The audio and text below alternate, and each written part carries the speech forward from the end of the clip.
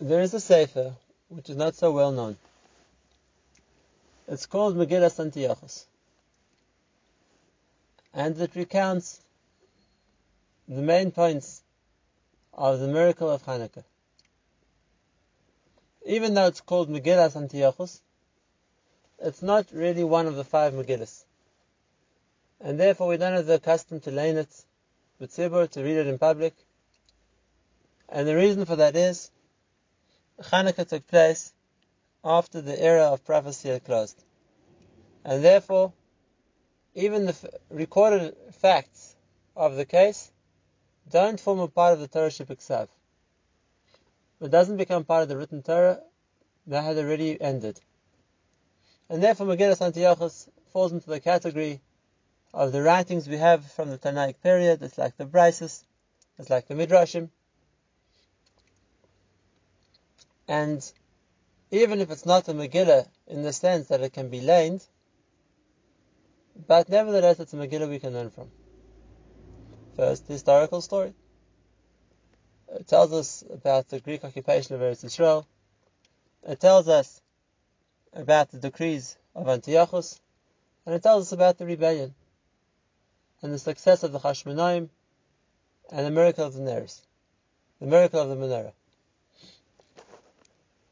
And therefore someone who's looking to discover the history of Hanukkah, the background to Hanukkah, would find a lot of information in this sefer called Megillas Antiochus.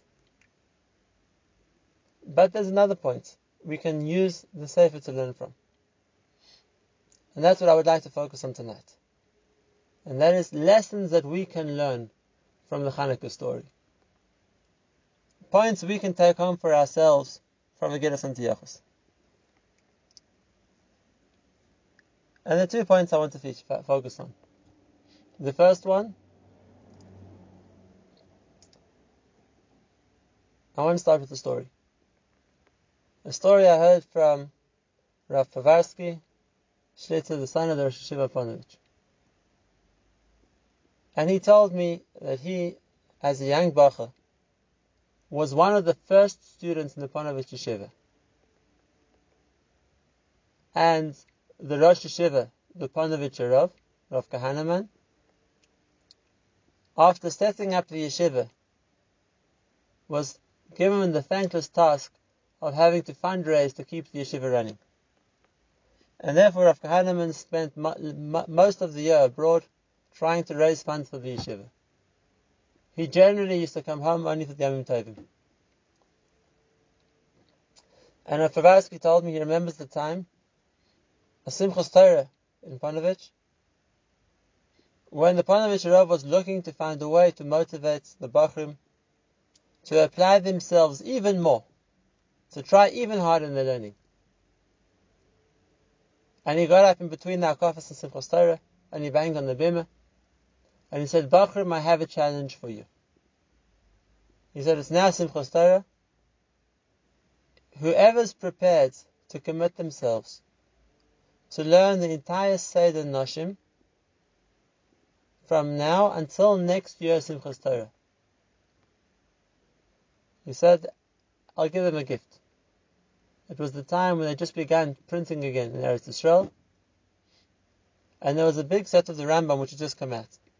It was considered a chashuv set of Sfarim, the new Rambam of then. He said, any bacher who will finish the whole of Noshim in the year will get a set of Rambam. And Rav Povarsky told me many boys took up the challenge. Starting with the Wintersman, the Beis Medrash was noticeably busier. For a little later at night. Everyone was putting in extra effort. But Noshim is big. And Noshim is not so easy. And he said, it came Chanukah, already some of the Bachrim had dropped out of the race. They didn't see themselves being able to do so much. The Ponovich Rav had returned to America to fundraise. It was the days before cell phones, it was the days before telephones. And his only way of communicating with Yeshiva was through a telegram. And he sends a telegram back to Yeshiva, how many Rambams should I be ordering? And it gave an extra encouragement to those guys who are still in the program, those Bachim still trying to try harder. Came Pesach time. The Panovich Rav came back to Israel, and he saw how many of these Bachim were still holding by finishing Nashim. So he says, great. For those of you still on track, come Simchas Torah, you finish Nashim. He said, but I want a test. A test is not make sure you know Nashim well. And the one to give the test will be the Chazon Ish. So it adds a different dimension to the story. It made everyone try harder. In the end, he saw 10 Bachrim who were still holding by finishing Seder Nashim within 1 year. And came Simchas Torah.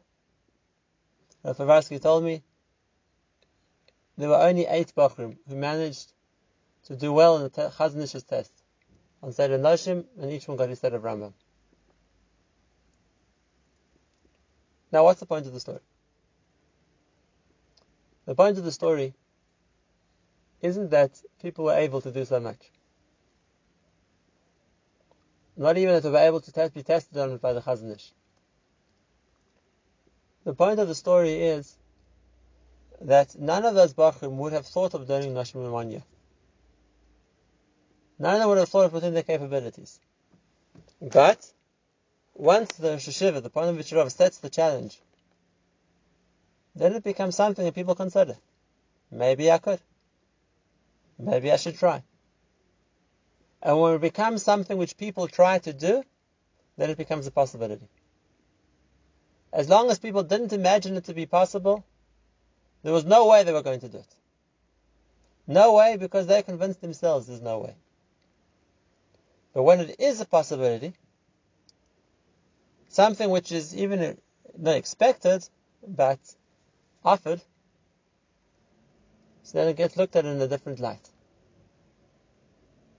And people think maybe they should try. And when the person tries, then yes, the person can achieve.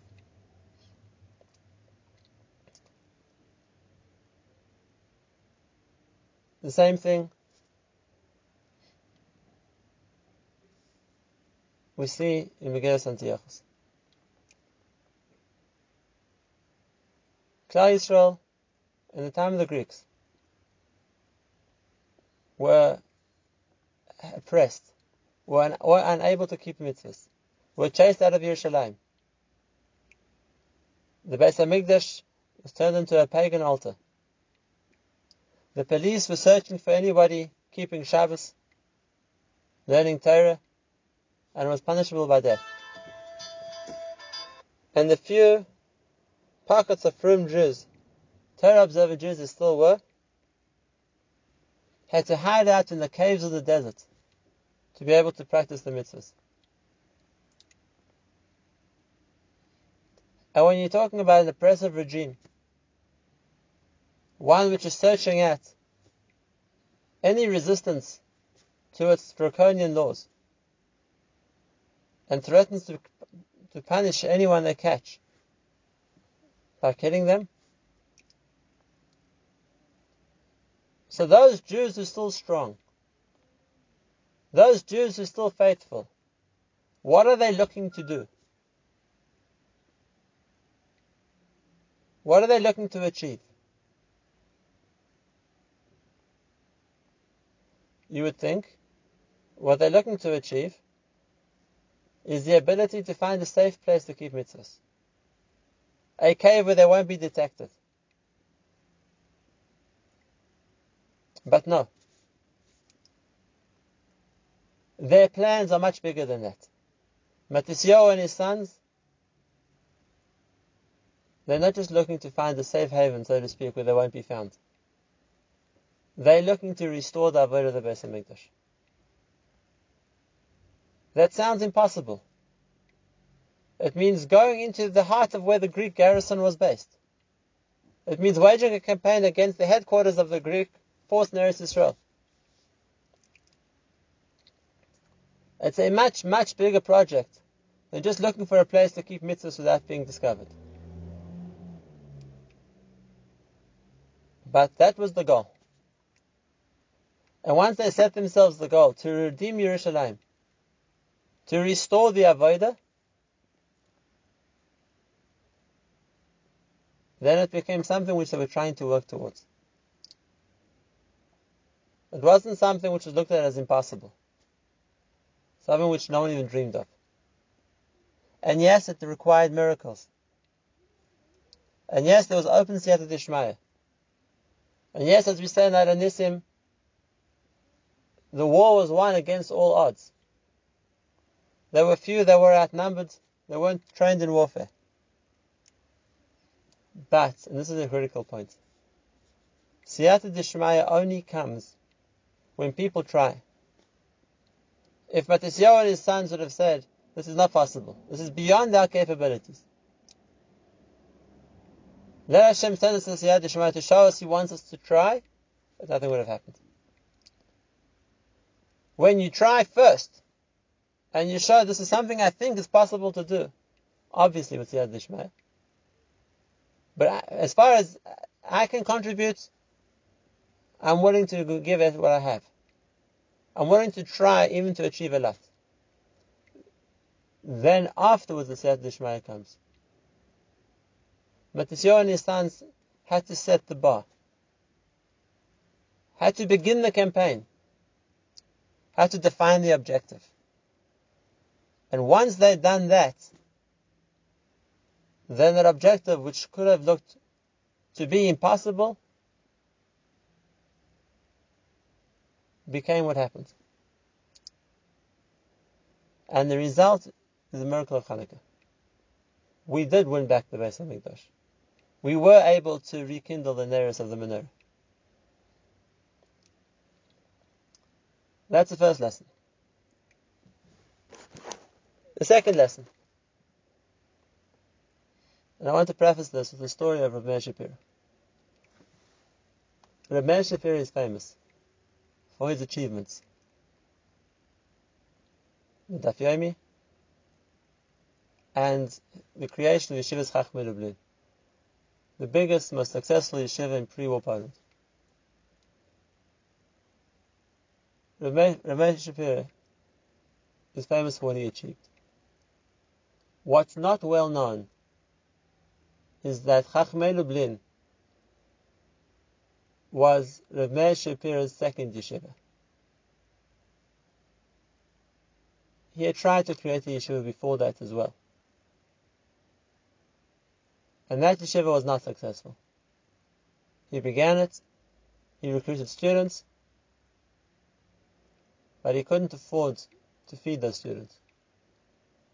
And he embarked on a fundraising trip like all Rosh Yeshivas have to do in order to maintain the yeshiva. He traveled around the cities of Poland and he was completely unsuccessful.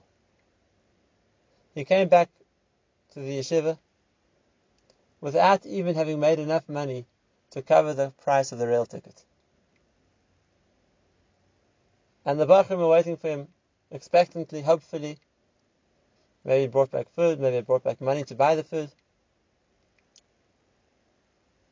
And he has none of that. And Rav Meir Shapiro comes into the Beis Medrash.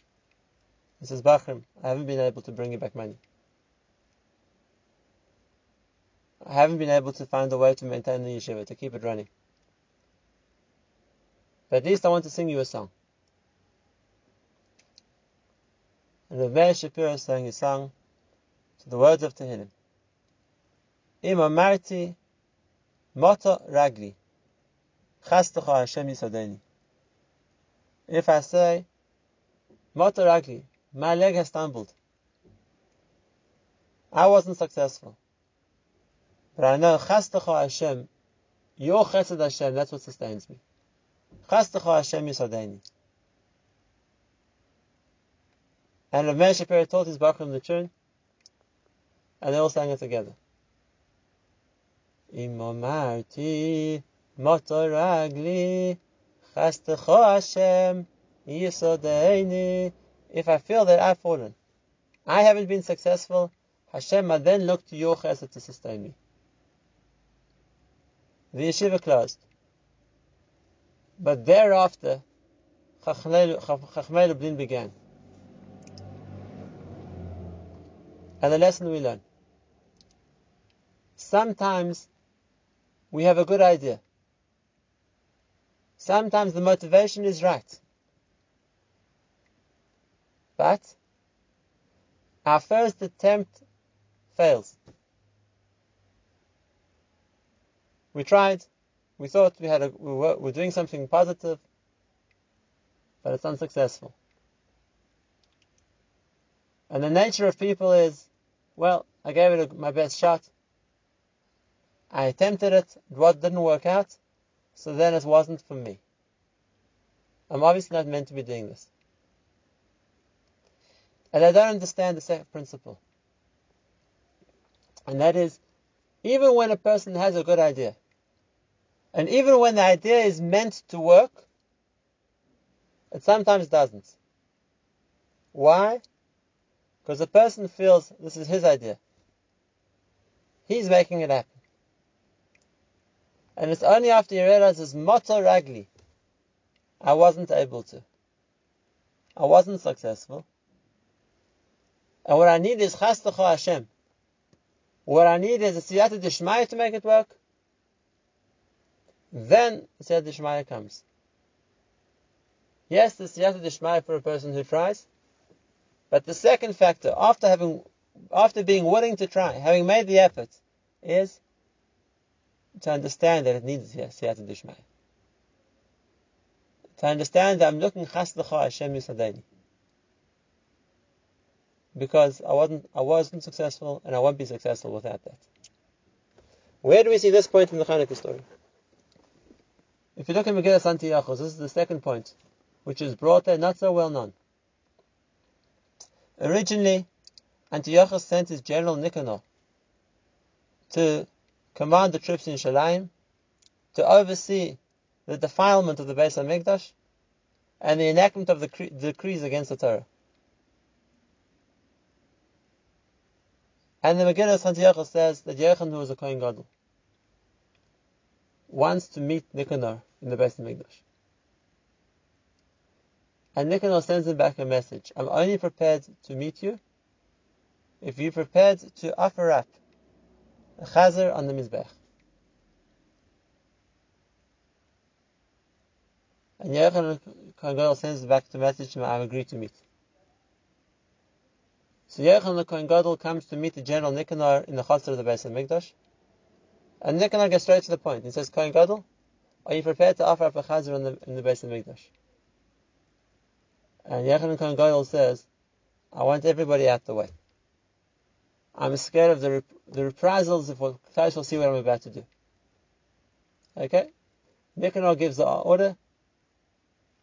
The Chatzar of the Beis HaMikdash is cleared, it's just the two of them. And Nicanor asks him again, Kohen Gadol, are you prepared to offer up a chazer in the Beis HaMikdash? And Yochanan Kohen Gadol says to him, yes, I am. When? He says, right now. And he takes out a knife, says the Megillah, that was concealed under his cloak, and he kills General Nicanor in the Chatzar of the Beis HaMikdash. And it's obviously a sign of rebellion. One's killing the invading general. And the people of Yerushalayim rise up, and they manage to chase the Greeks who were confused and lost without their general, to chase them out of the gates of Yerushalayim. And therefore it looks like the resistance to the Greeks has been successful. They kill the Greek general and they chase the Greek troops out of Yerushalayim. What happens next? It says Megillas Antiochos that Antiochus sends a bigger force under a new general called Bagrus. And Bagrus, at the head of a tremendous army, comes back and retakes Yerushalayim and destroys the city, crashes the opposition, enforces the decrees even more than Nicanor had. And what are the Jewish people meant to think? They could have thought, we tried. We staged a rebellion. We even killed the general. We were successful to a stage. of driving the Greeks out of Yerushalayim, but now we lost. The Greek counterattack took back Yerushalayim, and who's going to try again? And this is the lesson. You tried once. If it was the right thing to do, then don't give up because it didn't work the first time. Try again. Had Yochanan the Kohen Gadol's son Matisyahu not regrouped and not attempted a second time to fight the Greeks, we would have never had Hanukkah. It's only because they didn't give up after the first attempt at rebellion wasn't successful. They fought again. They rebelled the second time. And Hanukkah came about. That's why we give credit to Yochanan also. We don't just say B'mei Matisyahu. We say B'mei Matisyahu ben Yochanan. But that's the important point. Two lessons we learn from Hanukkah. Two lessons we learn from Megillas Antiochus. The first one. Don't be scared to have high goals. Don't be scared to try to achieve.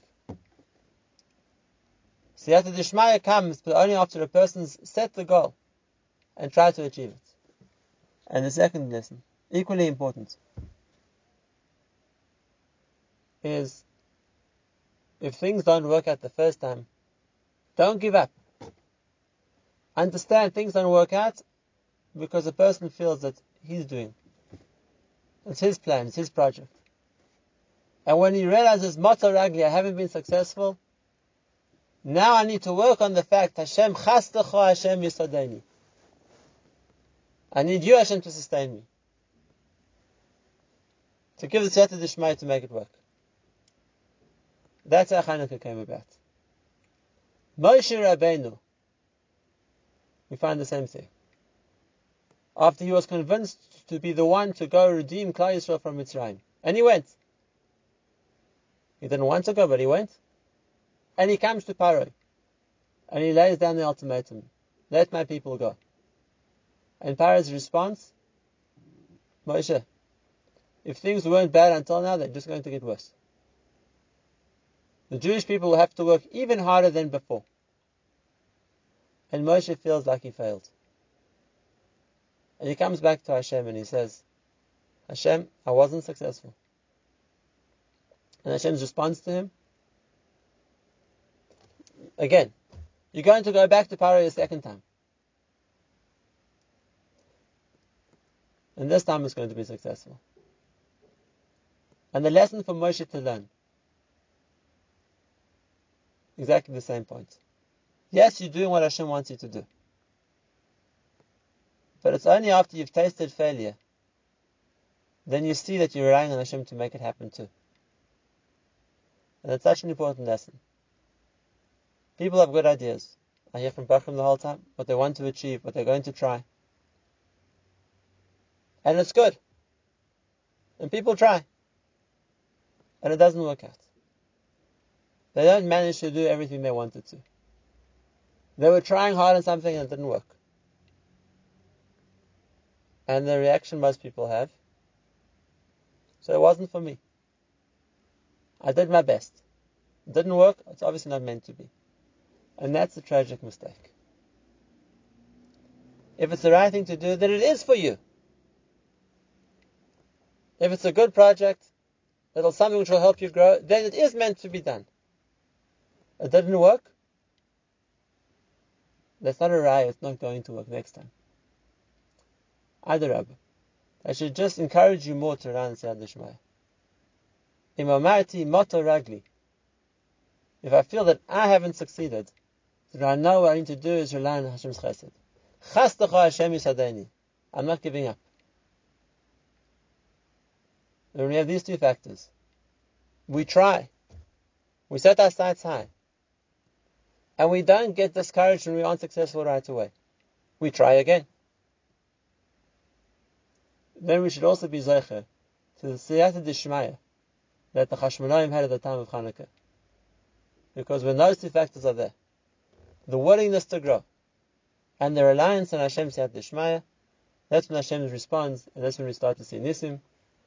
as Klal Yisrael do in Hanukkah, everyone does in their own names as well.